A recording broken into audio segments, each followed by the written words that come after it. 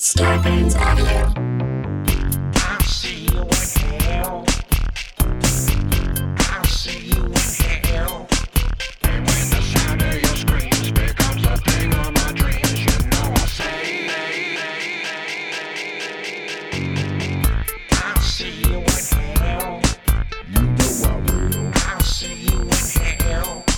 You know I will. Welcome to We'll See You in Hell. We'll see you in hell. It's a podcast where you come and listen We'll if you want to hear see you in reviews hell. about horror movies and sci-fi movies and fantasy movies. And other movies, too. You know I'll say. My name's Joe DeRosa. This man singing is... My name's Pat Walsh. It's a Thursday afternoon. I was just complaining to Joe. Nowhere to park. Thursday, 2 p.m. in a neighborhood. That's Los Angeles in a nutshell. Everyone is home with a giant bong, making others' life more difficult. You want to hear truly how stupid this fucking city is? Yeah. Oh boy. Put me right in the fucking mood today. Right in a fucking mood. All right.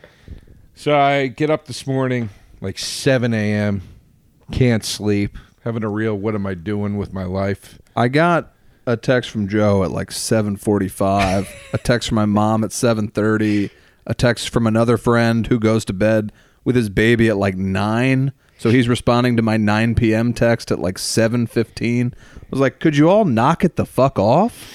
But anyway, continue. Yeah, sorry. You were the third to text me, so don't worry. But it was pre-8. Seems early to me. Woke up in a panic. What am I doing? Sure. With your life? Yeah, just every aspect of it. I was like, I know it'll make me feel better. I'll purge some more DVDs. I got too much junk around here.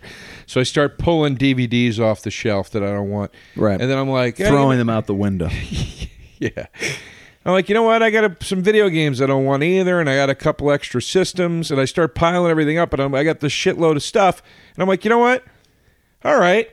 There's a video game place that also takes DVDs for trade. Right. I'll drive over there. That'll put me in a good mood. I'll walk the dog early, 3 miles. I'll drink some coffee, make some vegetable juice. Yes. Drive over early, do a trade. It'll put this little spring in my step today. I drive to this place. It opens at 11 a.m. I get there at 11:05. Okay. Literally. Yeah. Walk through the door. Got a trade to do. Guy goes, it's going to be about an hour. I'm like, okay. So then I'm like, so... What does that mean? Till the trade master comes in? Till they can finish. No. He's actively working on it. It's going to be about an hour. To know if he can give you money? Yeah.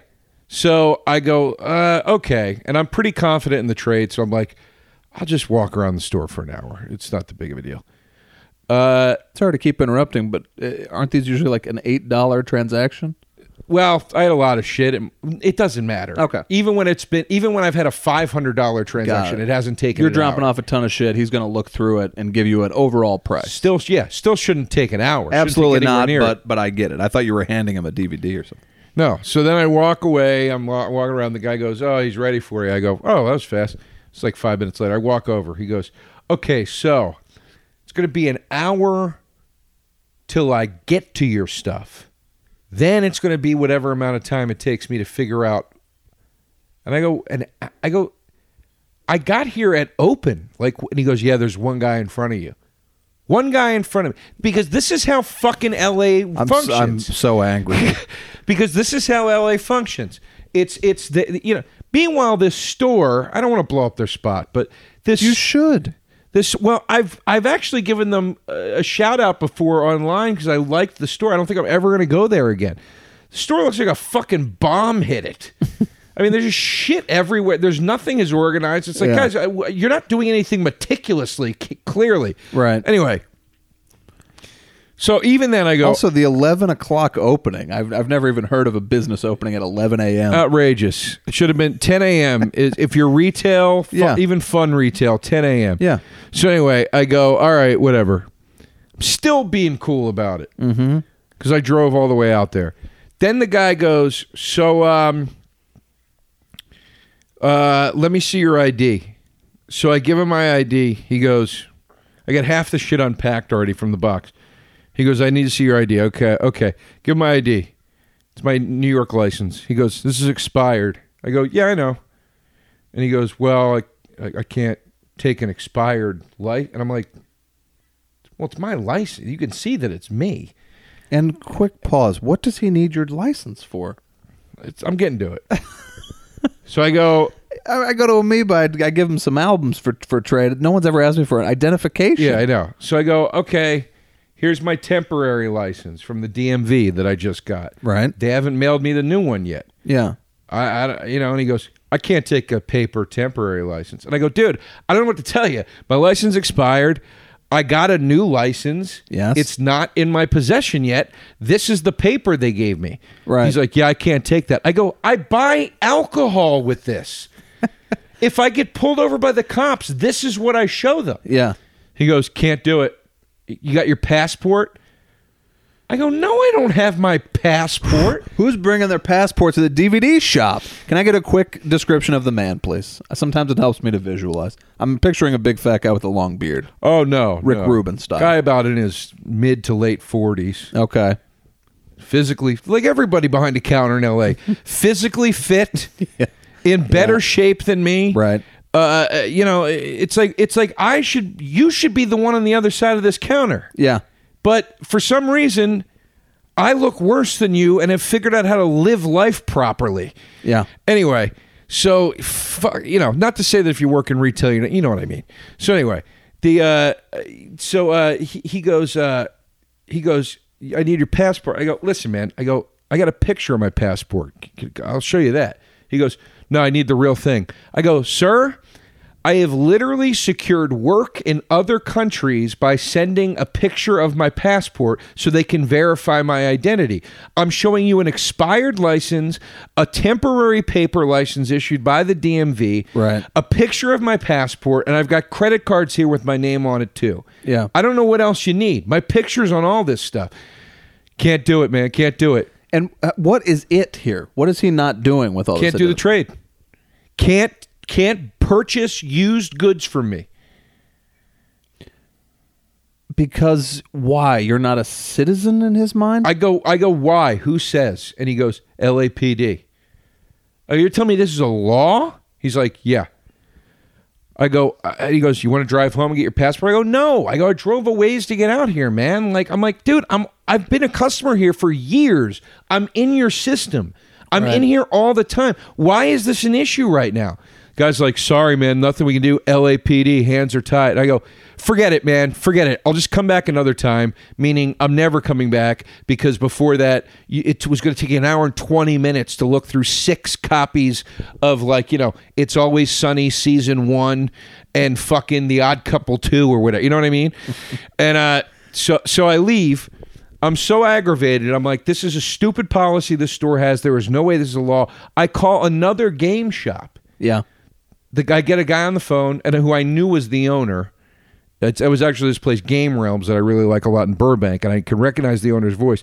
And I was like, hey, man, I got a question for you. If I want to do a trade, and I break the whole thing down for him, he goes, yeah, dude, we need like a valid picture ID that's not expired. He's like, that's the law. So I didn't get mad at him because now the guy's reaffirming like, no, this really is a law here. So we live in a city where the DMV can issue you a piece of paper that is literally good enough to buy alcohol, to vote, and to present to a police officer during an incident of some kind, and your identity can be verified from it. But if you want to go sell fucking Super Mario Brothers 2, it's not good enough. But why does Amoeba not do that? Or any place I've ever been to since I've lived here for 10 years. Because maybe it's video game related. I have no fucking idea. Okay, but then two video game stores. Question 2, seemingly the only reason the LAPD would be involved in this is to cut down on theft. If I break into a car tonight, steal a giant sack of video games and DVDs, and walk into this place, then I show them my ID. I've still stolen the. What are they proving? Like generally, if somebody steals something, there's still a person who has a license. Yeah, and also, hey, dipshit. They're not off the grid. Here's the thing. Hey, dipshit, if I doctored a license to sell stolen goods, I'm not going to doctor one with an expired fucking date on it. Like, I don't, you know what I mean? Like, it's clearly me on the license. So if you don't think that it's me on there and you think that somehow I'm scamming you. Do they run the license to see? We need to look into this law. Do they run the license to see if you've stolen things in the past? I just can't even wrap my head around it. I was so fucking mad, dude. I was so mad. That's so outrageous. Here's the kicker. It's nutrageous. That's outrageous Philbin. I get home. I'm taking the box. I got a box full of shit. Two of the things in it are a Sega Saturn system, which is not cheap, right, and a fucking Sony PlayStation. I take the box out of my back seat to put it into my trunk because I'm like, I'll just drop this later in another store. Spill the box. Both systems hit the concrete. Ooh. Thankfully, they didn't break. Okay. I don't think. Yeah. I'm just going to, I won't know that till they plug them in at this place where I try to they didn't crack or anything. I'm just like, you got to be fucking kidding me today, man. You got to be fucking kidding me. That's wild. I hate this fucking city so fucking much. If I see one more fucking open micer online with 12 times the fucking Instagram followers I have because they figured out how to post the right YouTube clip, I'm done. I can't. Now I don't know where. Now you're losing me. But what do you mean? You were. If this was a debate, you were making some great points, and then you took a hard ride into Instagram. Oh, I'm just talking about the people in this city. All right, fine. You go on Instagram, you go, deleted it from my phone. Don't look at it. Here's a guy who's been doing comedy 3 months. Oh, he's got 155,000 followers already. Is he hot? No. None of them are. Got a big D? I don't know. Just something. I'm just so sick of it. I hear you. There's no escaping. I guess what I'm trying to say is there's no fucking escape here. Where do you go? How do you get away from the shit? It's true. I haven't had a drink in 4 days, by the way. I'm going. I haven't had a drink in about the same, and I've been doing 10,000 plus steps a day because your phone tracks it. Yeah.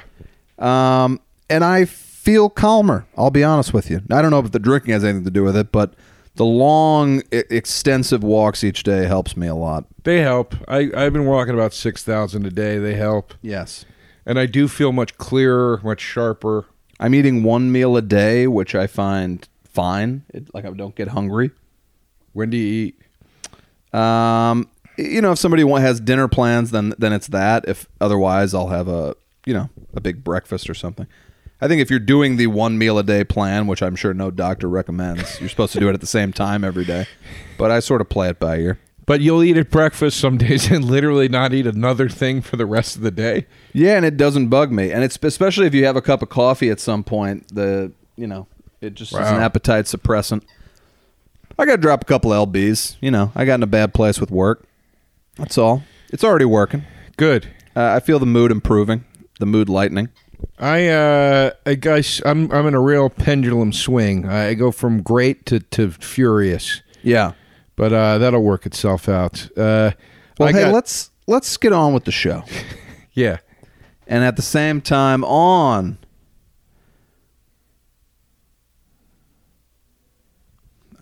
oh boy. We're clearly out of these. We're just out. On with the Joe. A little Italian. There you go. How about that? I'll see you in hell. You know I will. I'm going to let you take full movie corner today for all three. I'm going to do 6 then. I'm going to do a rapid fire. I'm going to, all right. I was going to say don't do 6 because I actually have 3 Scream NNs. Oh, okay. So I was going to say I meet your 3. I need to do some rapid fire and get some fucking things off my phone.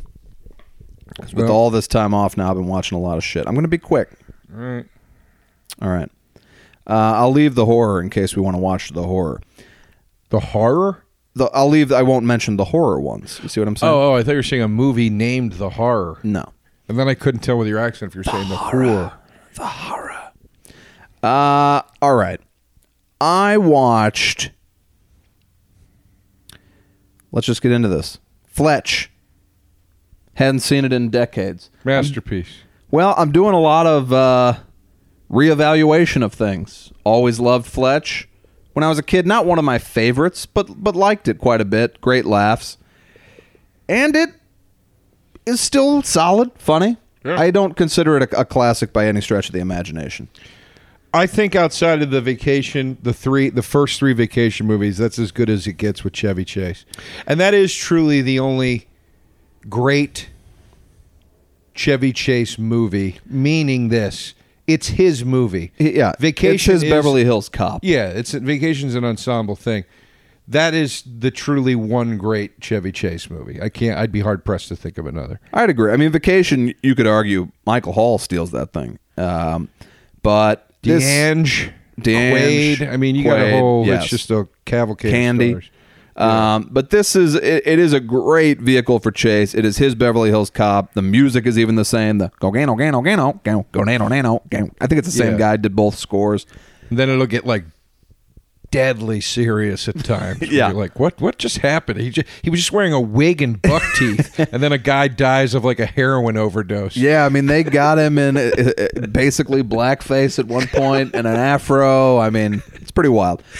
Fletch lives, has its moments too, but whatever. Fletch, there it is. I'm going to go quick. All right.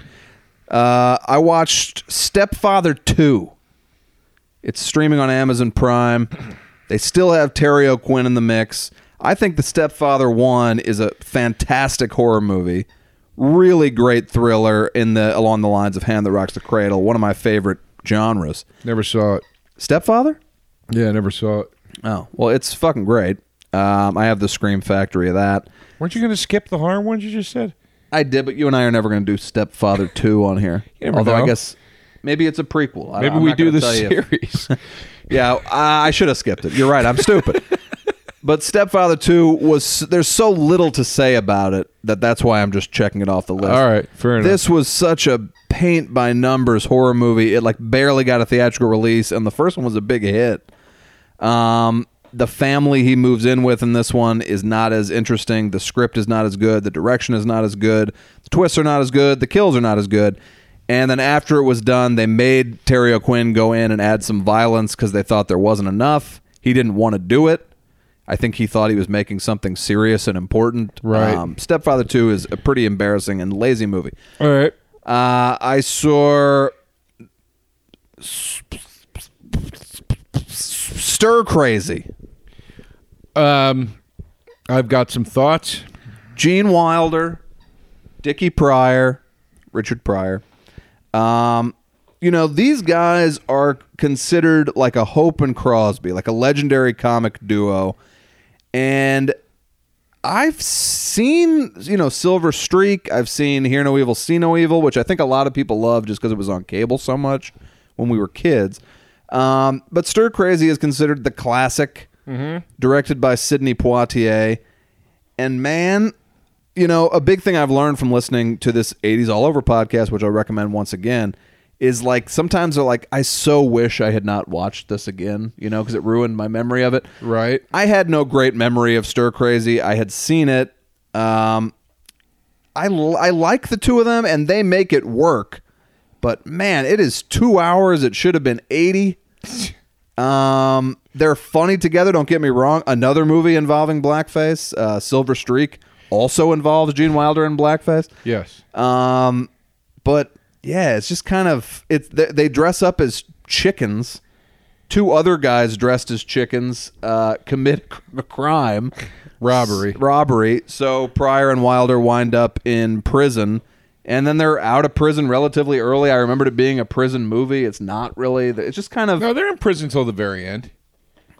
They get out at the very, very end. Yeah. They escape at the very, very end. It's just very episodic. It's very, there's no real through line. And I don't know. It's my favorite of the Wilder Pryor movies. It's got the funniest Wilder and Pryor performances and scenes I've ever seen in any movie. Yeah. In it. but it dies about halfway through. It does that thing that many comedies do where they're like, okay, you've had your fun. Now let's get to the story. Right. And then it starts revolving around this rodeo premise, like it almost like this Longest Yard. I guess that's thing. what I wasn't for some reason associating the rodeo with prison, but yeah, the rodeo shit is boring as hell. They up until then, that's one of those movies. The last truly funny scene in the movie is when Pryor is in the hospital with Franklin Ajayi. Yes. That's like the cutoff for when like the antics stop and it becomes about a rodeo. And this movie was a massive hit. Just massive. And then the end is literally like, them out in the desert like, hey, can you believe we dug that hole and it worked? Like there's like no yeah. There's no showcasing of it all kind of working out. They just kind of get out at the end. Right. Anyway. I watched Lorena, produced by Jordan Peele, which is timely because we're also going to be discussing Jordan Peele's Twilight Zone reboot today on the show. But Lorena is a 4-part, 4-hour Amazon Prime documentary about Lorena Bobbitt. Obviously, with that subject matter, it holds your interest. It's very juicy, but I was kind of like, all right, we know what happened. I mean, how long are they going to go into the semantics of how the dick cutting worked? And they do. You see pictures of the dick off the body. You see pictures of the stub on the body. I'd like to see that. But really, it does a nice job. It's no excellent documentary, but it's certainly held my interest all 4 hours, and that's not nothing. What the best part about it, and the reason for its existence, is they really spend a lot of time going into how much late night hosts and other comedians, etc., loved this story and made cutting off the dick jokes. It seems like every comedian when I was a kid had a Lorena Bobbitt chunk. Yeah. And man, they just laughed and laughed and laughed, and this woman's crazy, and like Jay Leno calls her a crazy bitch in a joke, and it like makes you gasp. Like there's just all this. Leno comes off really awful, but so do they all. And sure enough, Lorena Bobbitt, now granted, anyone who's going to do that has some issues, but she was being anally raped every night by her husband. And on the stand, which was a heavily televised, publicized trial, they brought up his friends, and you forget that John Bobbitt was like, 25 at this time, so you get these kind of like dumb-looking mullet head guys and they're up on the stand, and they're like, yeah, John Bobbitt was my best friend. Like, did he ever discuss rape? Yeah, all the time. Oh, jeez. I didn't know that. Like, it was like a big, like, would you say it was a turn on for him? It sounded like it was the only thing that turned him on. Oh, boy. And what about anal rape in particular? Yes, he would talk at length about how he loved to anally rape women and especially his wife. And so then you're like, well, now, wait a minute. And once this hits, and they have interviews with modern day Lorena Bobbitt, and also modern-day John Bobbitt, who conducts his interview while drinking from a 64-ounce big gulp of soda on a couch, and he's got a cup holder in the couch for it, of course. But he's out and talking and being interviewed and everything, and the whole time you're just kind of like, this is awful. Yeah, it sounds awful. And they kept it from the news because it makes the story not funny anymore. Cutting off somebody's dick is a story the news can run with and have a field day with for years, and they did. I remembered hearing about it constantly when I was a little kid. And they knew, especially late-night comedians, if they really dug into this story and saw the true horror and darkness of it, that the jokes would go away. And that, I thought, made the documentary particularly worthwhile and interesting and necessary, that this poor woman has, really, when I put this movie in, I was like, I'm not going to be watching a movie about a nut job. Thinking about Lorena Bobbitt. And then really I'm like, if somebody's anally raping me every night for years, I'd cut their dick off. Yeah, probably. I would think so. You got all these old, Republican dudes who are like, there's such a thing as cruel and unusual. Now, she wanted to leave, there's the door. But she didn't need to do something like this. And it's like, okay, buddy, then let's see how you react. Yeah, that's fucking outrageous. The she weighed 100 pounds, and it's just like, Yeah, and then it's what's it called? There's it's a lot of those stories. It's the McDonald's coffee burn story. It's there's a bunch of those where that they don't release the true story because the perceived story is much more sensational. Yeah. And it gets way more traction. I mean, it's people acting like this sort of concept of fake news and bullshit journalism and is like some sort of new thing that Trump or the other side lit a fire. It's been going on forever. Yeah. It's all bullshit. Yeah. But Bob had apparently performed at the venue that I just performed at in Vegas. And a guy one of the comics there was telling me that he was like, oh, it was fucking awful. He's up there just fucking talking about how he got his dick cut off for an hour. Nobody knows who the fuck he is. Bobbitt does stand-up? Yeah. But he was like saying, he's like, these people don't remember who this guy is. You know what I mean? Like, it's like... Well, they don't go into that. They go into his porn career. I don't know if you remember that. Oh, I do. But he made a porno with the dick. It was called Uncut. Everybody gets it to see the dick. It was a big seller. He makes a lot of money off it. Then, because of the jokes like, boy, not too big a penis for a porno, ha ha ha, he decides, and they talked to the surgeon who did it. He was like, I told him, like, we have given you your manhood back. We've, like, done, like, a Frankenstein-style thing here and given it back, and you should be really grateful, and et cetera. And he does this porno, and then's like, I want it bigger. I want it bigger than it was when it got cut off. So he goes back in with some quack doctor, pumps it full of juice, and it becomes this like amorphous blob, like where it's just like a big, like things oozing out the side of it. The operation was horribly botched, and now that's what he's got because he wasn't happy with just simply having his dick reattached. He was like, it's got to be bigger. So it never worked after the botch job. It's been ruined now. He won't discuss that. So clearly, no. But right. It got really badly mangled. Good God, what a pig! The more I talk about it, the more I realize I really enjoyed this movie. It's got a lot to say. It's very good. I did a rewatch of a picture called Greedy that I've talked about, I think, on this show. Stars 2 guest stars from my own show, Cool Kids, and I talked with them both at length about how much I loved this movie when I was little.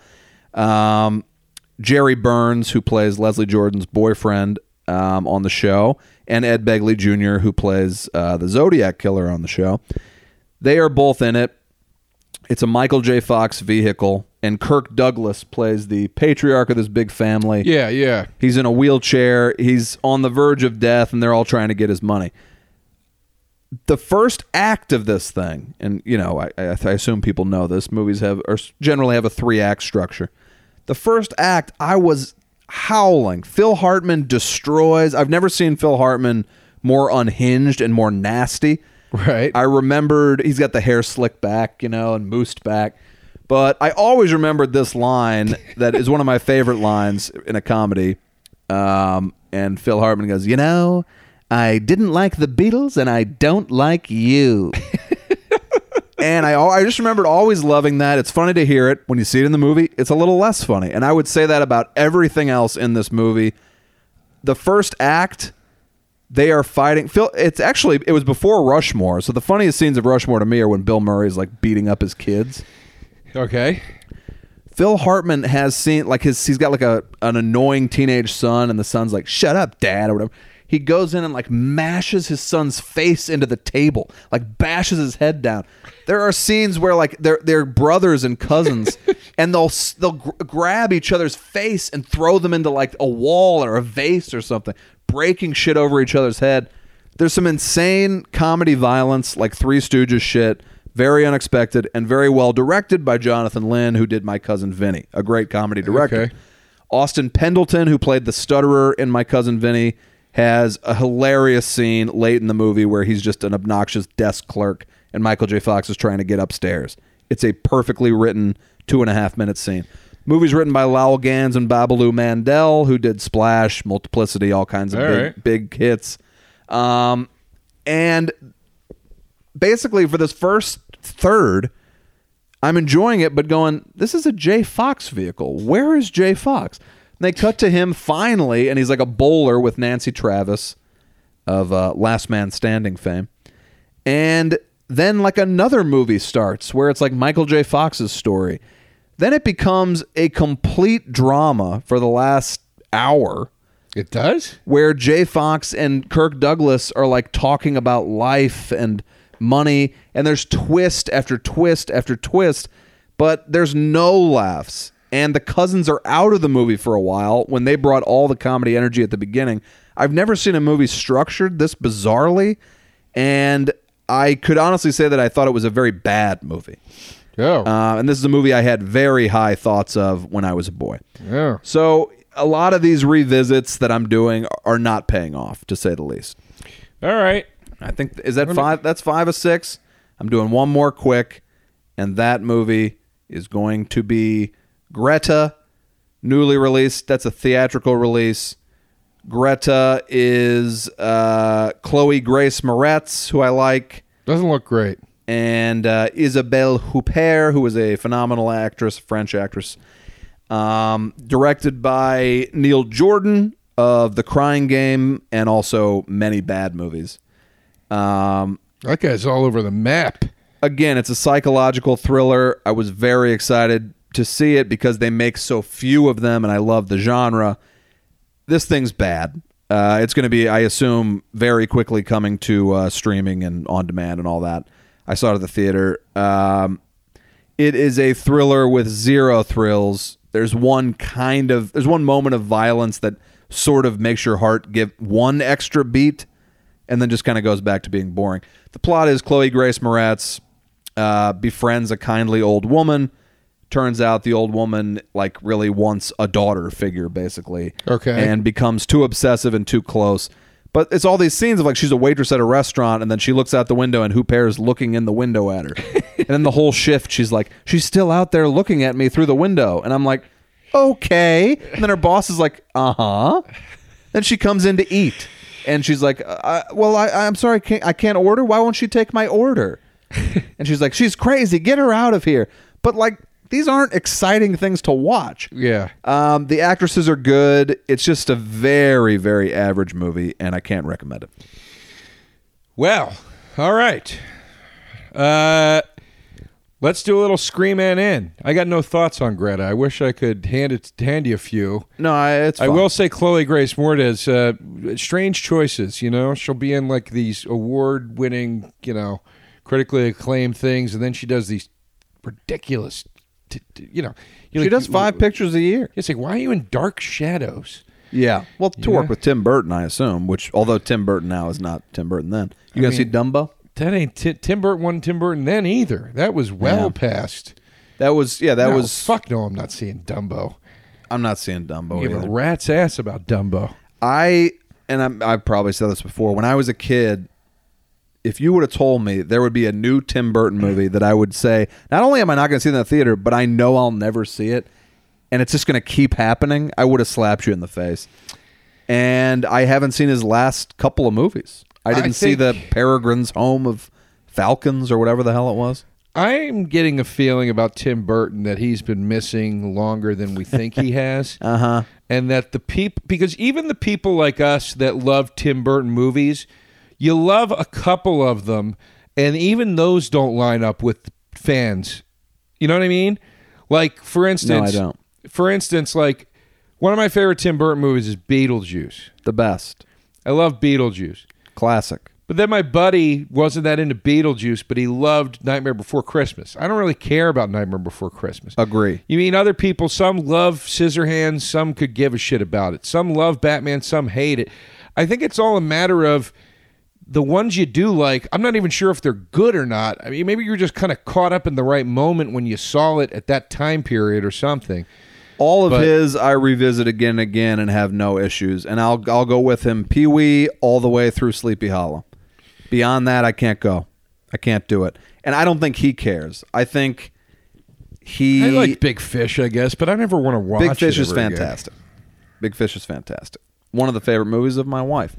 But I feel like he doesn't care anymore, and he's got to be making $5 million a picture or something. But it's the same thing with Spielberg or something. But Spielberg still tries, and it's like, what how much money do you need? You know? Well, you can tell when Spielberg's heart is in it, and you can tell when he's just like, Right. yeah, I know how to do this on my sleep.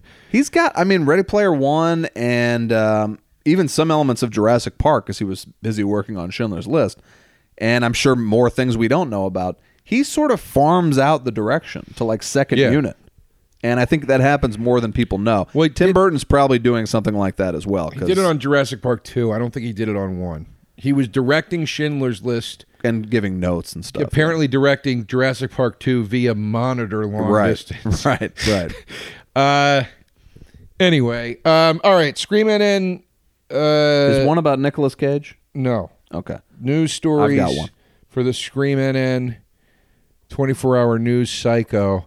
I'm still not remembering the name of that correctly. Anyway, Helen Mirren yells, "Fuck Netflix." Saw that, yeah. At a panel. Thank you, Helen Mirren. Very nice of you. I like it. And I like what she did. She's like, look, Netflix is great, but let's not act like there's anything that beats going to a theater and sitting down and experiencing a movie. Agreed. You know, but more and more people say there is. Just the other day, our friends, Vince and Georgia. Georgia of my favorite murder fame, Georgia and Karen. Yes. But I said, I'm all excited because tonight I'm going to go see Stop Making Sense. Easily my favorite rock documentary, The Talking Heads. It's a masterpiece. I've seen it 50 times. Never seen it in a theater. The sound design of that movie is so incredible. They got a dance floor at the Wiltern. I can't wait. And Georgia's reaction, and no criticism of her, but she said, but you can just watch it at home. Why would you do that? And for me, it's a real thrill to get to see it at a theater. And I think that more and more people would side with Georgia nowadays. And I get it completely. There's many nights I don't want to leave the house, but you kind of got to. You got to keep that experience alive. Pet Sematary, which Joe is seeing tonight and we're going to do next week, you got to see that at the fucking theater. You have to. Yeah, that's not going to be the same. Well, I thought what she was saying with that was, because this is how I felt too. I was like, I don't know that I would go out of my way to see a concert movie at a theater. Even at the Wiltern, like with a great, amazing sound and everything? No, I mean, I would just feel like I wasn't seeing a concert still. Okay, I guess that's all. But it feels weird to go to a concert venue and then look at a screen and there's no band there. That's how I took that. Sure, because I agreed with that. But anyway, people, regardless of what her opinion was or wasn't, or mine is or isn't, it is true. More people are just people want everything fed right into their house without thinking about it. First question you get whenever you recommend a movie to anyone, is it on Netflix? And when I was running the show, I would talk about movies I loved occasionally. It's like this movie. Oh, what's that? And I would say, I'll bring you in the DVD. And it was people. You could just see people's like, what? Yeah, and these are writers, people interested in the arts. Yeah, no, it's fucking crazy. God, don't get all right. I was going to get real negative for a second there.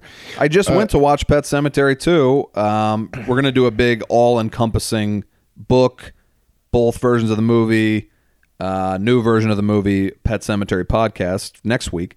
But I went to go watch Pet Sematary 2, and I'm like, it's on none of the streaming services. So everything's great. We've got everything we want, except any time I want to watch anything. It is not on any of the sites. Did you rent it? I went to rent it for $4.99, and then I saw you could buy it on Amazon for $3.99. So I bought it. I'm like, yeah, then I'll have something. It's a bad purchase. Then I can take it over to your guy and kill 3 hours. I'm curious to hear what you think of that sequel, but we'll talk about it then. Second story, and folks, here's why Marvel sucks. Oh, boy. Oh, this is such poetic justice. The trailer for Joker came out. I didn't watch it. Finally. This thing looks so fucking good. Does it? It looks like a goddamn Scorsese movie about the Joker. Okay. It looks fucking incredible. You've got... I heard mixed things. It looks amazing. You've got Joaquin Phoenix dancing around in clown makeup. The voiceover of him being like, my mom always told me to put on a happy face and try to make people laugh. Then you see him getting beaten half to death by thugs in the street, and then him slowly getting crazier and crazier. throughout the trailer. And then the last line, it reveals him in the full Joker wardrobe. And he goes, I always thought my life was a tragedy, but I realize now it's a comedy. Joker, title screen comes up. It looks like art. It looks like a piece of art. I can't even believe this is what's his name from Old School? Todd Phillips. Scorsese produced it, right? I believe so, and it shows. Todd Phillips always put a lot of style into his movies, Hangover and all that. Always, but I mean I talked to Pinkstone about the trailer, and he goes, I think that movie looks awesome, but I think it looks absolutely heartbreaking. It made me feel very sorry for him in the trailer. And I was like, yeah, it is. And Todd Phillips keeps saying the genre of this film is tragedy. Mm-hmm. It is absolutely going to be a tragedy about a man who an awful society beats over the edge. And he snaps and becomes the villain. Was this the Patrick Walsh story? It looks fucking incredible. And then De Niro's in it. De Niro's playing a late night talk show host. So now everybody's like saying like, you got De Niro in front of like a multicolored curtain. So people are making King of Comedy parallels. King of Comedy, a true masterpiece. Yeah. This thing looks so fucking amazing. And I'm like, why is there a late night talk show host in the Joker movie? I don't know yet. Okay. I think he's his dad, I think. That's weird. All right. I thought it said De Niro. I don't know. I don't know. My point is you just see him in front of that curtain, and it's clearly a nod to King of Comedy. Right. But anyway, and it takes place in like 81, and it looks like 81, truly 81. It doesn't look like people in 1981 costumes. Right. And I'm just watching this fucking thing, thinking about everybody that says DC sucks. And it's like, you know what? Have fun at your Paul Rudd fest. For the 19th time at a theater where everybody's doing Stallone style quips from the early 90s. Well, I mean, the blowing Joker shit may up. be great, but DC does suck. They've made no good movies. No good movies? We've been over this. No good movies?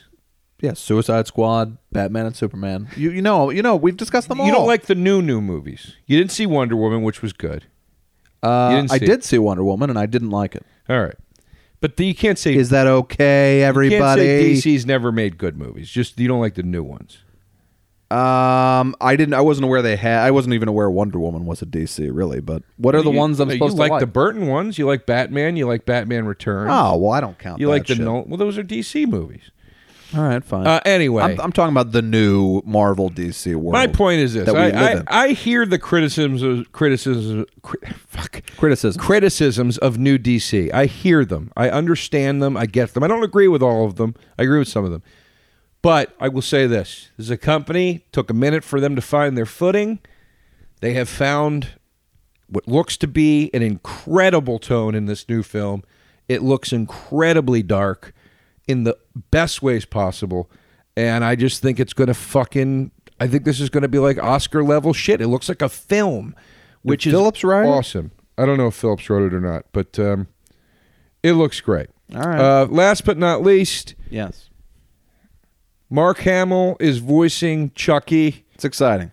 It is exciting, and He's a great goddamn voice actor. Yeah, now I want to see the fucking movie. I didn't want to see it. You remember how pissed we both were when they said an A-list actor was going to do Chucky. We thought that was a huge mistake, but now it's Mark Hamill, and now I want to see it because I Hamill, feel like... not an A-list actor, by the way. Well, yeah, I mean, that's he doesn't the thing. get your movie made. That's what an A-list actor is. Yeah, I was like, they were saying it like it was going to be like George Clooney's voice. Right. Inside Chucky, and it's like, Hamill, that makes sense. Yes. Yeah. And he's right there in that sort of, I mean, he's got a higher profile than Brad Dourif, but he's in that Brad Dourif zone of like amazing character actor. Yeah. Sort of chameleon that can morph into all different styles and personalities and voices. And I think he's going to be a really great Chucky. And the idea that he's probably going to be a crazy guy that hacks into the doll, I believe, and not the doll just goes crazy because of a bad program or whatever. Right. Makes it a bit more interesting to me that he's going to be a lunatic controlling the doll. So that's sort of still within the world of the original film's concept. They're just taking out the supernatural element. So now I want to see Child's Play. I do too. Aubrey Plaza plays the mom. which is interesting. The mom was sort of a non-character, I think, in the other Child's Play. No, she's pretty big. It's the lady from. I just don't remember her bringing anything to the party, and I think Plaza will. I disagree. I'm not trying to be difficult. I disagree. The first movie, the mom's is a pretty central character, and I like her a lot. It's that lady from Star Trek 4, the whale lady. I can't remember haven't her seen name. Star Trek 4. You never saw Star Trek? It's the best Star Trek. I've only seen Wrath of Khan. And then Well, the new actually, ones. Wrath of Khan's the best Star Trek. Star Trek 4, I own the thing. I've only seen Wrath of Khan. it's a comedy, and they pull it off somehow. And I've seen the terrible Generations and all those. Yeah, those suck. It's like a comedy, and they have to go back to the 80s to get I've heard a it's whale. great. I'm going to watch them all one day. I'm going to do a marathon. But It's amazing. It's Spock tries to learn how to curse and he can't do it. Right. And, you know, there's very, very funny scenes. All right. There's like there's a lot of bones. Like he has to go to a modern day hospital, all right. you know, and then he's like looking at like the technology he's in. It's a lot of bones being like, it's like the goddamn dark ages in here, you know. Yeah. It's very funny. Okay. It's very, very funny. The Joker is written by Phillips and Scott Silver, who wrote, The Finest Hours, which no one saw, The Fighter, which I thought was decent, and 8 Mile, which I liked, the Mod Squad movie, which was terrible. So that's a weird and very spaced out career, but I'm excited to see it. Well, he might have just been a sort of collaboration punch-up guy. Yes. One more quick screaming in. Nicolas Cage got married in Las Vegas this weekend. Divorced 4 days later. And he was super drunk when he was doing it, apparently, like belligerent drunk. And he kept saying to people, I don't like this woman. She's just trying to steal my money. And she was like, you don't have to marry me if you don't want to. And onlookers were like, what's going on here? But he's like, this woman's trying to take my money. I don't want to marry her. Her boyfriend's a drug addict. He's a drug dealer. All this crazy shit. They get married. And look, the man, these stories, the more they break, we're never going to get him back in a Hollywood movie again, unless it's a voice like Spider-Verse or... Hey man, look, Hollywood ain't making the good movies. I don't want him in a Hollywood movie again. I want him in Mandy movies. I want a Mandy series of movies. That would be great. So, speaking of Nicolas Cage, here's a hangout that I would literally snap your neck right now to be a part of. Okay. I go online. I've told you I recently sort of befriended Ron White from doing a show with him. Yeah. So I followed him on Instagram. His Instagram, there's a Throwback Thursday. Actually, it was actually an Instagram post from his tequila company, Number One. Juan. I've drank a bottle with him, yeah. It's delicious. Yeah. Then they don't sponsor us or anything. Try Number One tequila. It's really fucking good. Right. Anyway, it was like Throwback Thursday to Ron's such and such birthday. Celebrating here or so and so Ron White and Nicolas Cage. And they're in some green room. And it appears that Ron White is like dancing around. I'm assuming they've been drinking the tequila. Sure. And Cage is like bopping his head. And I was like, love it. what did that night turn into? Love it. What did that night turn into? Yeah. Son of a bitch. To be a fly on that wall. I see you in hell. You know I will. I see you in hell. You know I will. Let's to talk our- yeah. about Twilight. the Twilight Series. Zone. Starting The new with Breaking Twilight Dawn. Zone. Yeah, yeah. You ever see any of the Twilights? You couldn't... Wild horses couldn't drag me to it. I think just to say, like, sometimes I like to see a big cultural event for the jokes. You write on these shows and you want to know the references and stuff. I watched part of the first one, maybe finished it. So terrible. So terrible. But that's not what we're talking about. We're talking about the new Twilight Zone, of which Joe and I have seen the first two. That's all that's been released so far. It is on CBS All Access. You can watch the first one for free there, on Amazon Prime, on YouTube. If you want the second one, you can do a 7-day free sign-up. I mean, for this show, a show with this pedigree, Jordan Peele coming off Get Out, to go to CBS All Access, they must have put a considerable cash offer on the table. I bet they had offers all over fucking town. And to go with them, not the cool choice, believe me. Well, let me cut you off. Yes. I think CBS still has the rights to it. Oh, think. so you're right. They probably had a first look. Well, but wait a minute. No, that's though. probably right. First look. Yeah, CBS has the rights because they've put out the latest Blu-ray. It was away from CBS. Well, I shouldn't say away. The Twilight Zone from 2001 with Forrest Whitaker was put out by New Line Cinema. Okay. The last Blu-ray set that you and I both own that came out is CBS. So CBS has the rights. So the fact that it's on All Access, and I said this to you, was a bad sign to me. Yeah. Because why? And in fact, CBS had the rights in the 80s too, and I think they did the original show. So I don't know. Maybe they lost it for a minute, then got it, or I don't know. Doesn't matter.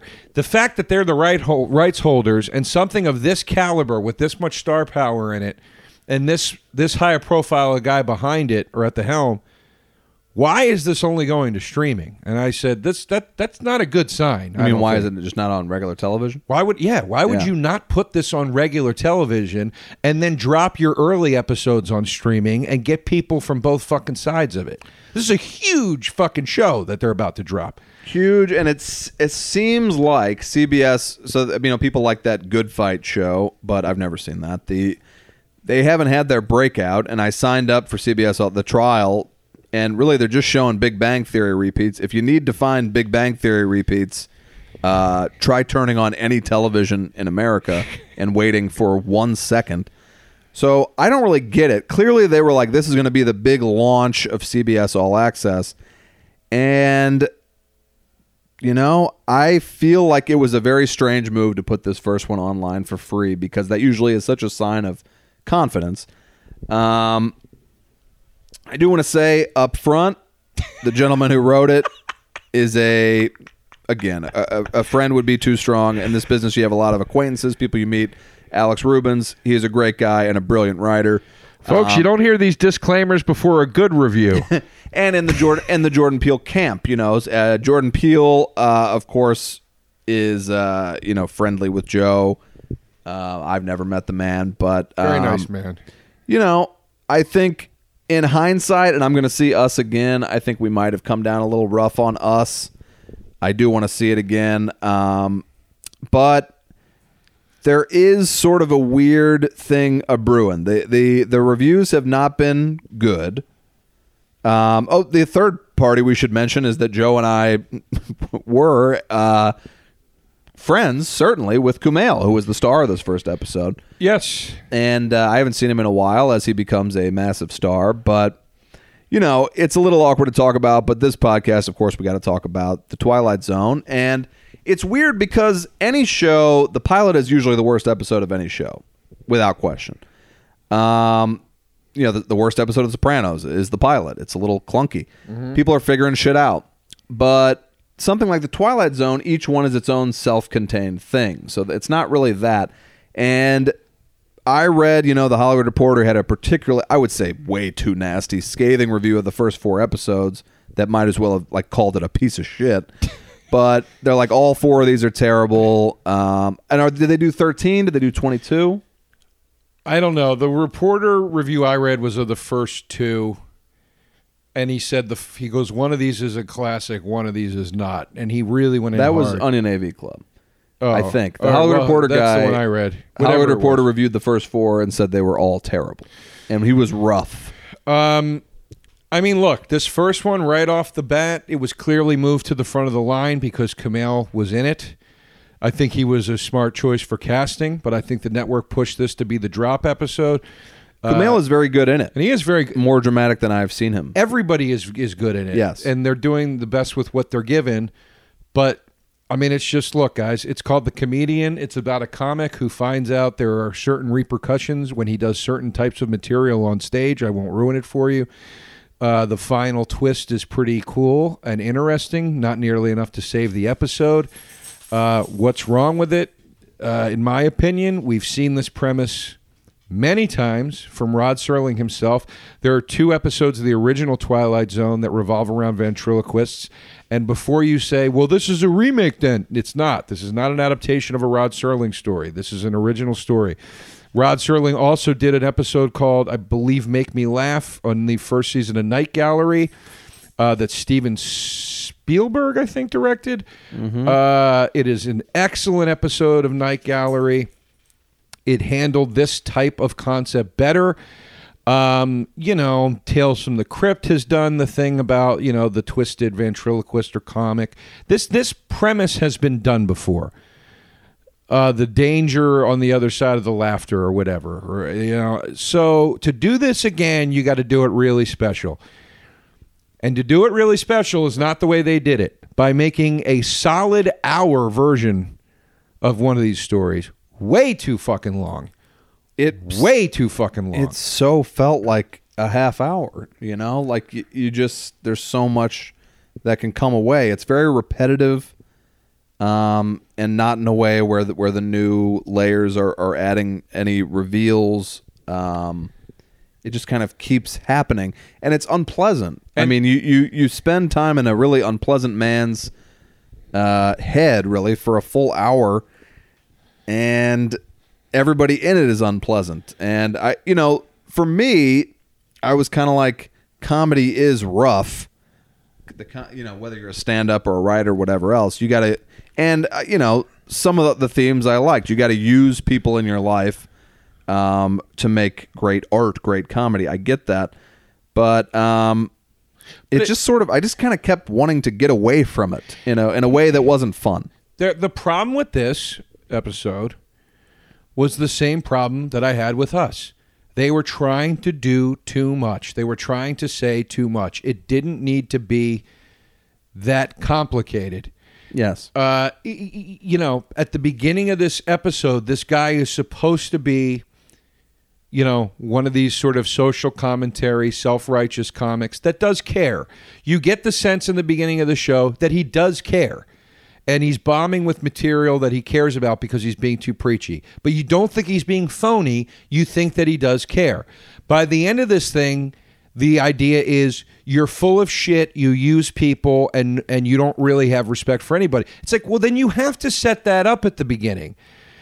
There's no point in this where you have this transitional moment where you go, uh-oh, he's now becoming the thing he beheld. Yeah. It just never happens. It's just all of a sudden he's a bad guy, and there's no seed planted for that.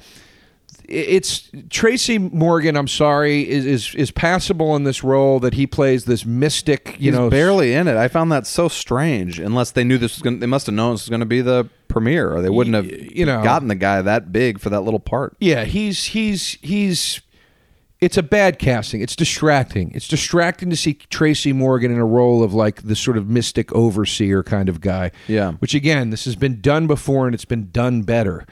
And no offense to your friend, but to me, the writer of this thing has never set foot in a fucking comedy club and has only got his idea of a comedy club from the movie Punchline. I mean, I've never seen anything like this. It's like he's got comics like basically like in the green room getting, like they're having a conversation, then a page comes on, 5 minutes till stage, Jesse report to this. I'm like, what is happening right now? There's crystal chandeliers hanging. To me, I put a lot on the director and the set design, unless they were going for some weird like it is supposed to be the Twilight Zone, so things are a little different, but like I have never seen anything look less like a comedy club. It was outrageous, and they were painting it. By the way, it was called Eddie's Comedy Club. Okay, yeah. First of all, terrible name, Eddie's Comedy Club. And then eventually, when you meet Eddie, like halfway through the episode, he's this guy. He's like an extra from Black Mass. Right. He like comes in. He's got this silk shirt unbuttoned down to like his rib cage. Yes.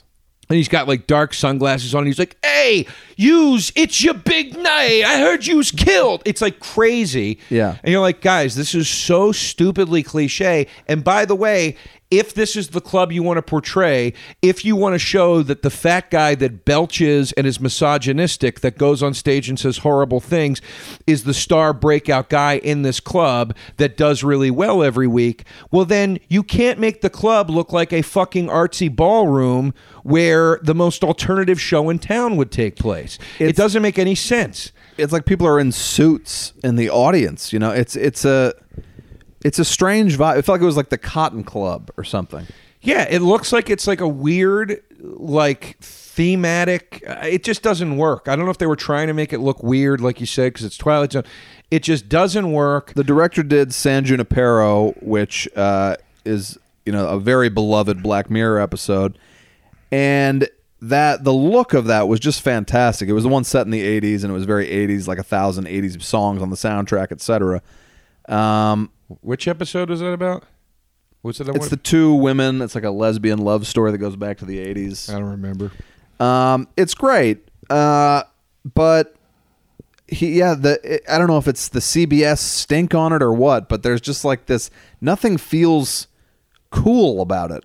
It's hard to put a finger on. It feels like a CBS show. I mean, and I can't fault anybody working on the show for that. CBS is going to get their fingerprints all over the thing, but yeah.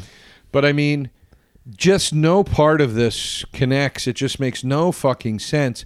And again, the end twist is very cool, but it's not enough to save the episode. And then the final punch of this episode, again, no offense to the writer, it's just completely fucking ripped off of one of the most famous horror movies of all time. I mean, it's just a complete.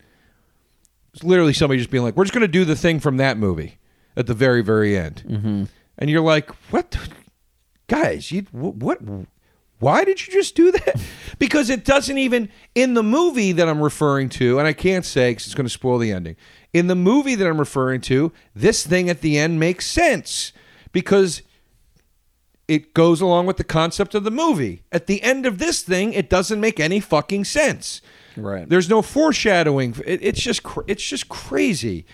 It's crazy. And you've got, you know, he becomes famous over 3 days or something. And like, that's the other thing I couldn't tell. I'm like, is this supposed to be a time lapse? Because it seems like 3 sets.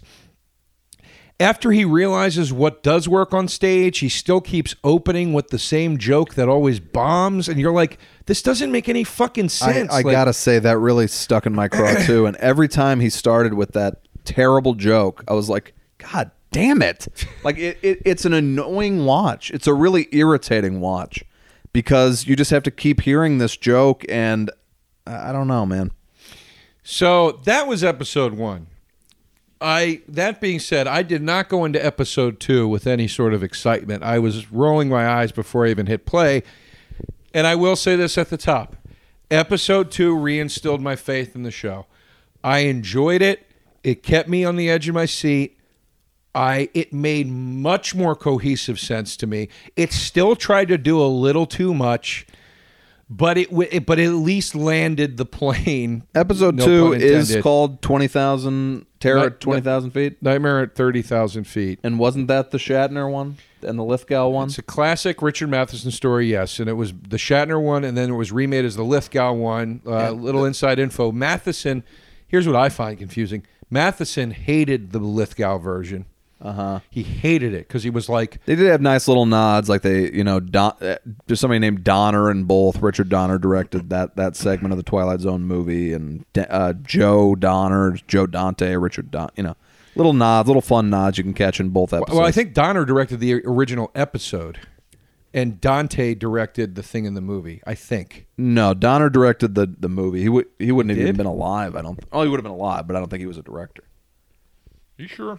Yeah, there was 4 segments: Spielberg, Dante, Donner, and John Landis, who killed family. Donner was the 4th guy. All right. Anyway. I'll make sure. God damn it. I know Donner did something, I think, with the original Twilight. I think he directed 1 or 2 of the original Twilight. Anyway, while you look that up, here's what I found. George Miller. God damn it. Directed what? That's right, George Miller. I was wrong. Yeah. We'll see if Donner directed Dick Donner.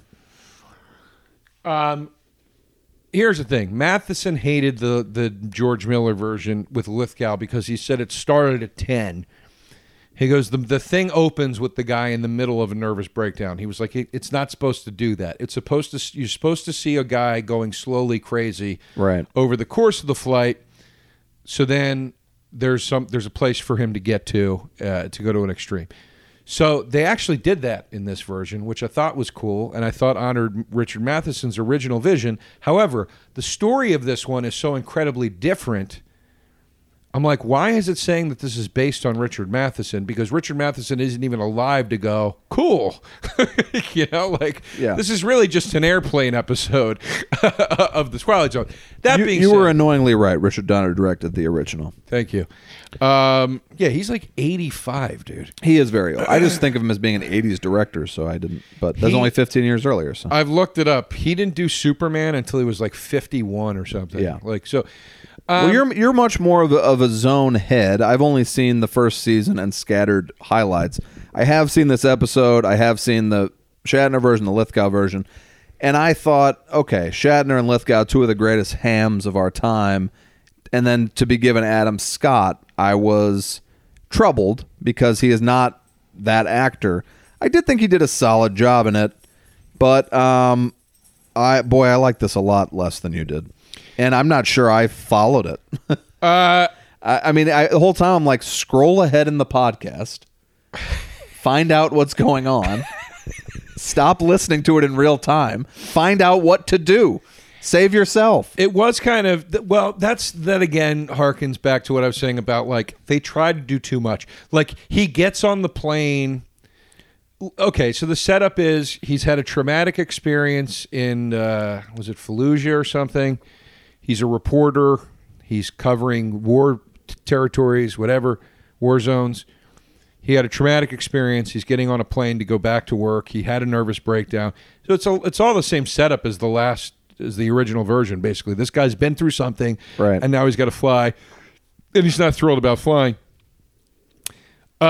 This one, again, things that just didn't need to be there. Like, at the beginning, he does this body scan thing in the airport, and everything in the airport looks like it's 20 years in the future from now.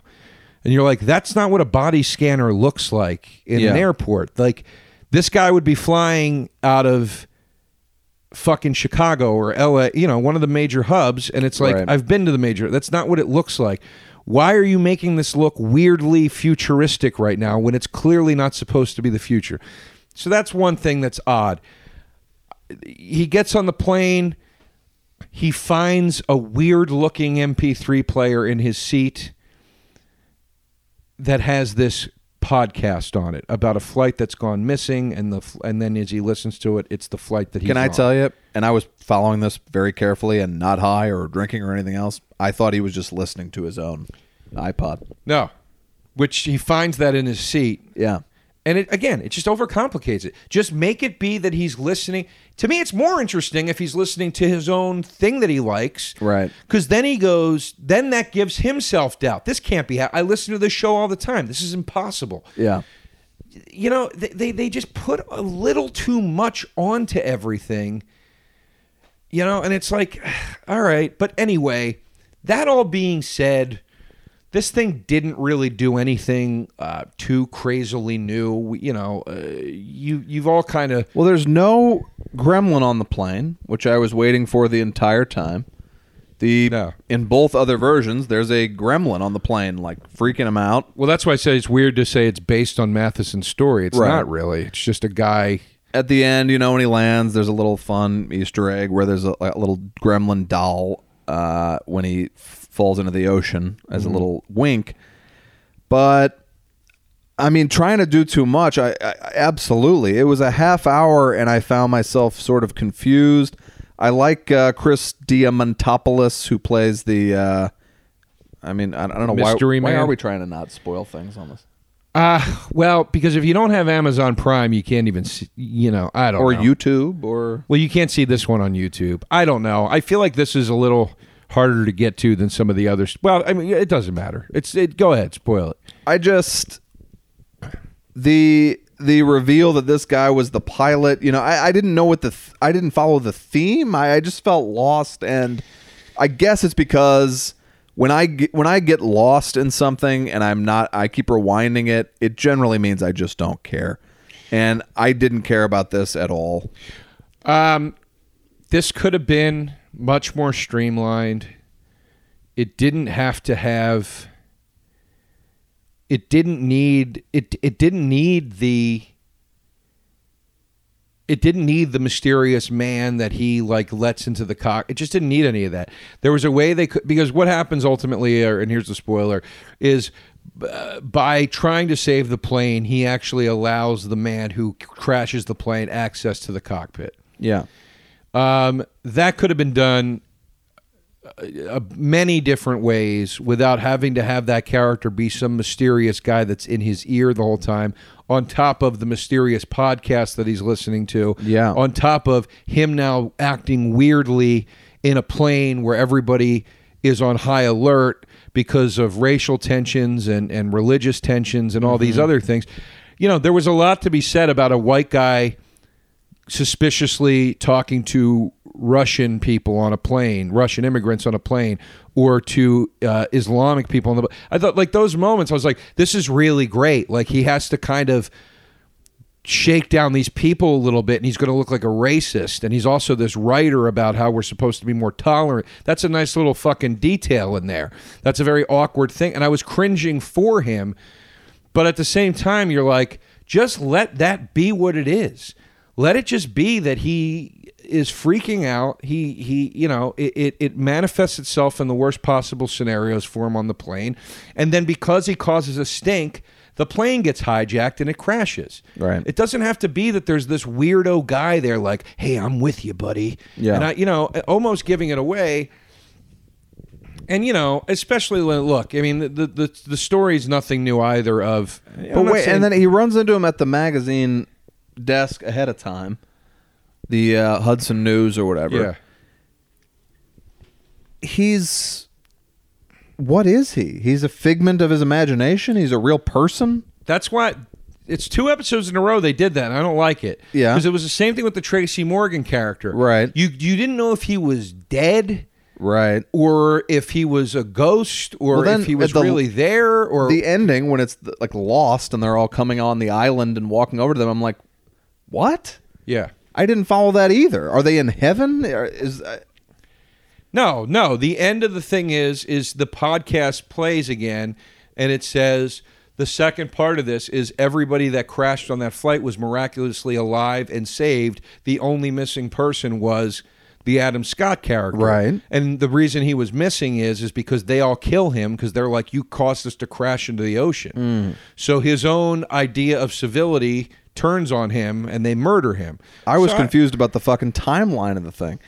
So the podcast is happening in it's a future event that he's listening to now? Supposedly. I mean, that's a lot to grasp. That's why I'm saying stop putting other layers of icing on top of it. Just let it be that he's listening to his favorite podcast to try to calm down, and then on his favorite podcast they're like, yeah, man, we're going to talk about flight whatever, and he's like, wait, what? That's so much fucking cooler.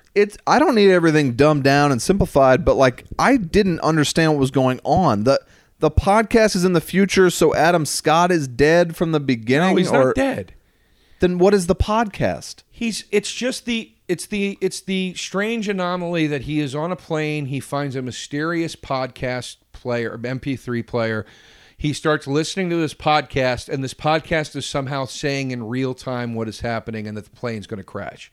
So then he starts freaking out, trying to prevent the plane crash, and in preventing it, he manifests what is inevitably going to happen, which is the plane gets hijacked and it crashes. I forget what that term is. Mm-hmm. There's a term for that. It's called, I can't remember. I'm not even going to try to remember.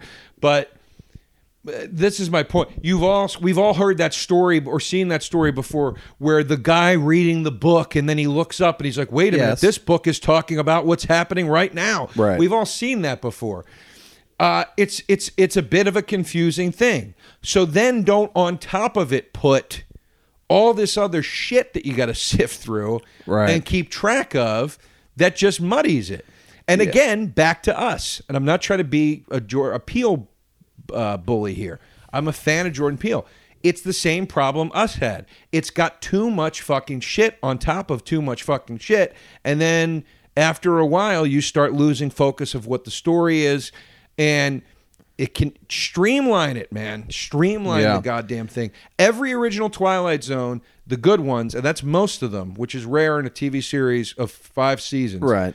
That show is super economical. It's always crystal clear. It's fucking start to finish, dude. Yeah. It's like 4 characters. Right. The first episode is, I was talking to Pinkstone about this. The first episode is, where is everybody? Mm-hmm. And it's the guy alone. Right. Completely alone. He doesn't know where anybody's gone. And then at the end of it, you find out he's in some containment experiment with the army. Yeah. Like, that's what the Twilight Zone is. And a reporter commented on that too, with a review of this, saying like it's not really capturing the concept of the outsider looking in.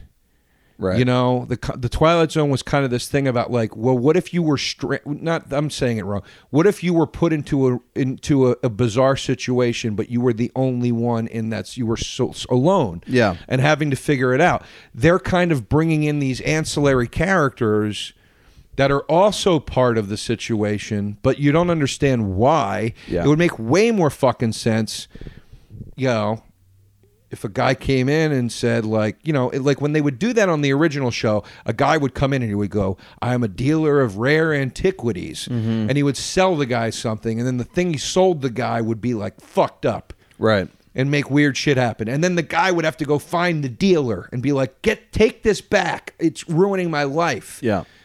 But this, it's like, why does a ghostly Tracy Morgan come into the club and give a guy bad advice on how to be a good comedian? That one I was like, is this a commentary on comedy that you have to be a piece of shit?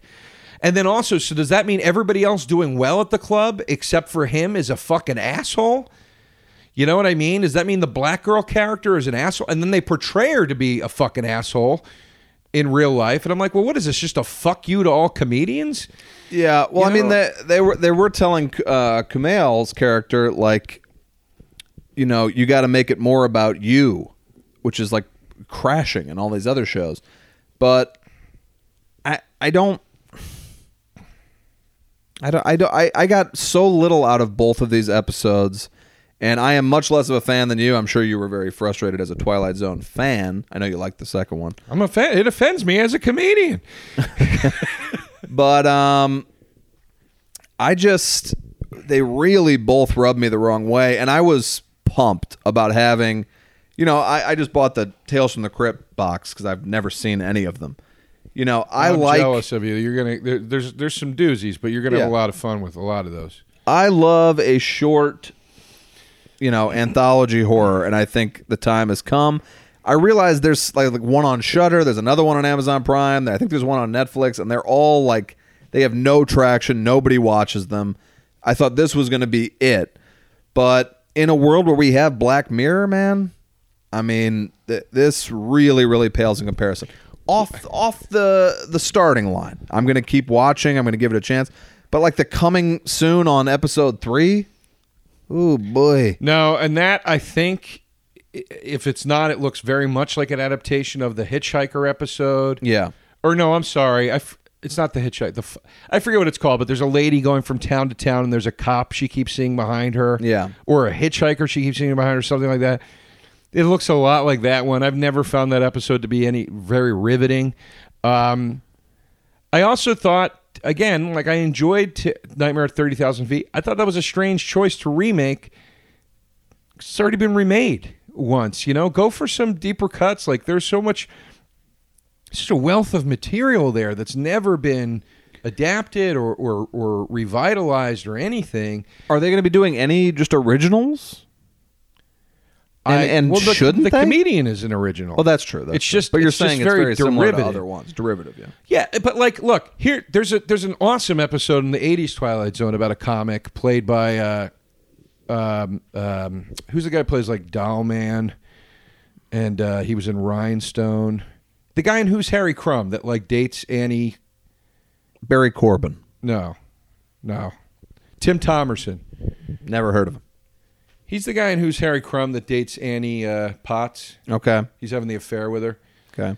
Anyway, Tim Thomerson. Sure. There's an episode of him from the 80s, Twilight Zone, where he's a comic, and he's like, it opens on him on this show, and he's killing. He's fucking killing. And he comes off stage, and he finds out that, you find out that he stole a bit from somebody. Yeah.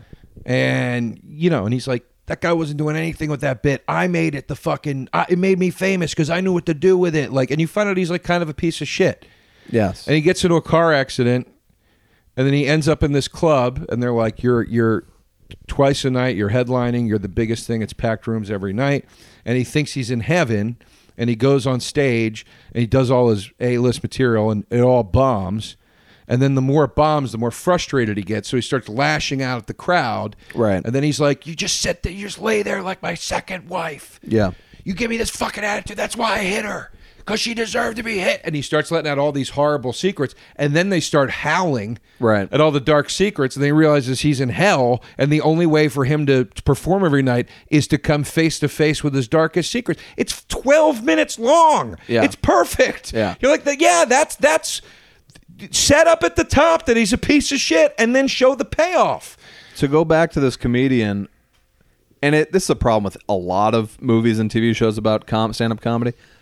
The audience will be howling, and Kumail is not saying anything close to a joke or funny.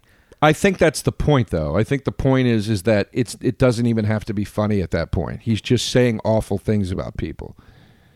But what is that saying? Well, that's why I asked you. I was like, there were many points in this. Look, I'll say this flat out, and you disagreed with me. I think that black girl character was absolutely a fucking shot at Tiffany Haddish, 100%. I haven't seen anyone saying that. I believe you, but she didn't remind me of Tiffany Haddish. She ends her set with going, and that's an eating pussy joke, and then she's dancing backwards, and she's very, very animated. And this was clearly supposed to be some sort of commentary on modern comedy. They got in the Me Too shit. Yeah. They got in the fat misogynistic pig guy. Every white comic in that episode was a fucking asshole. Right. like it was clearly a commentary of some kind of modern day comedy. Yeah. And I was like, that's a little strange to me. Like, that seems like it's supposed to maybe be a shot at Tiffany, and then this all seems sort of like a shot at comedy in general. I never knew why anyone was laughing or why they weren't laughing, and I don't know. And then even the clientele, like, oh, these are the douchebags that would go to the Comedy Store, hedge fund investors. Right. Even that part was absurd, where the guy's like, I make about $85,000 a week. It's like, this is not how heckling works. Yeah. You go see a show. This is crazy. Right. So I don't know. That's the Twilight Zone. We're an hour 20. We're way fucking over here. All right. I don't know how many they're doing. I think about 12. I think it is about 12 or something. I cannot give my money to CBS, so I'm going to cancel my subscription and wait till at some point it gets put out and watch it another way. But yeah, I might do the same, because I'll tell you this. I'm like, what else is on this app? I don't want to watch The Good Fight. There's nothing on the app. But the truth is, and it's not even like people whispering behind their hands, people have seemed pretty let down by these episodes. And I would imagine, knowing CBS, there was a tremendous amount of interference. I don't know that for sure, but I would imagine. And it can't really shake that feel of, it feels like a CBS drama. And if CBS does anything right, it ain't drama. So I don't know. They missed the mark. I don't think CBS gets it for a second. I think they got it at one point. I think whoever is there now, they don't get it. Yeah. And I said this to you too. This is the only iteration of the Twilight Zone, including the Forrest Whitaker version, right, if I'm remembering correctly, where they put the host's name in the opening credits. When they show who's starring in each episode, it says, and Jordan Peele as the narrator. They never did that. They always let there be a mystery, even though you knew who that was, kind of. In the 80s one, you don't even see him. It's just a voiceover. But even in the fucking movie, when Burgess Meredith narrated it, and that was a nod to the original Twilight Zone, and Burgess Meredith was a legend of Hollywood, they didn't write at the top of the fucking movie and Burgess Meredith as the narrator. Like I just don't. That couldn't have bugged me any less. But I think it speaks to modern television. No, you got to have their name there. Right. You got to have their name. Like no, that could have been in Jordan Peele's contract. Could have been an agent thing. You never know. But whoever made the call, it was a bad call. It's just to me that's a. And he's doing a little like arch eyebrow move when he says the Twilight Zone, like almost like a wink. Like it was the Twilight Zone. Raises his eyebrow, kind of like I couldn't figure out the tone of this thing. I will tell you this. He is as much of a Twilight Zone fan as I am. Yeah. And if I got put at the helm of the new Twilight Zone, and somebody said, and we're going to put your name in the credits, I would have said, no, you're fucking not. You could put it at the end if you want. You do not put my name with the cast at the beginning. Right. That's not how this show works. I'm telling you, all those little details are what makes something, they add up. They add up. The devil's in the details. That's are you all I'm continuing? I mean, are you keeping the app and going down the road with it? I mean, you hate CBS. I didn't even get to make money from them. I mean, they fired me before I even could make any money. So, I mean, I feel dumb keeping the app too. Yeah. You know, I mean, so I don't know. It's $6 a month for the one with commercials, and they go with minimal ads. It's like 4 solid minutes of ads. Well, since I knew I was just doing the trial, I just went ahead and got the. Ah, shit, I forgot. Because I knew it was free, so why not? I was too afraid I'd forget to shut it off, and then I would just keep paying $12 a month. Anyway, folks, that's our show. This comes out when? Monday? So, Joe DeRosa Comedy on Instagram. Sorry, folks, I'm not going to be in Valley Forge at the casino. After all, I apologize. I had to cancel due to a scheduling conflict, but I'll try to reschedule that as soon as possible. I don't think many Hellions are out that way anyway, and if you were, I probably saw you at the Philly shows a little while back. But I will, however, be this weekend at the in Milwaukee, Wisconsin, at the Such and Such Casino. Bonkers Presents. So Google Bonkers Milwaukee Joe DeRosa. You'll find the shows. There's 2 Saturday at a casino. Please come out and make those shows tolerable because it is a long ass fucking trip out there and back. And the second I land is like the second I leave. So anyway, that's about it for now. New story in Penthouse in this current issue. And Bill Burr and I have, I'm not going to plug that because we got to switch it up. But Bill Burr and I have a podcast called Uninformed again, and more to come on that. I'm at the Patrick Walsh, Twitter and Instagram. Our next episode will be all things Pet Sematary. That's probably going to be a juicy one. We're going to be talking Pet Sematary, the Stephen King novel. We're going to be talking Pet Sematary, the 1989 movie, and the new movie. We're going to be talking Pet Sematary 2. We're going to be talking the documentary about Pet Sematary, which is now on Shudder. A lot to chew on. So we will see you next time, and we will see you in hell. I'll see you in hell. You know I will. I'll see you in hell. You know I will. Starbane's Audio, a podcast network.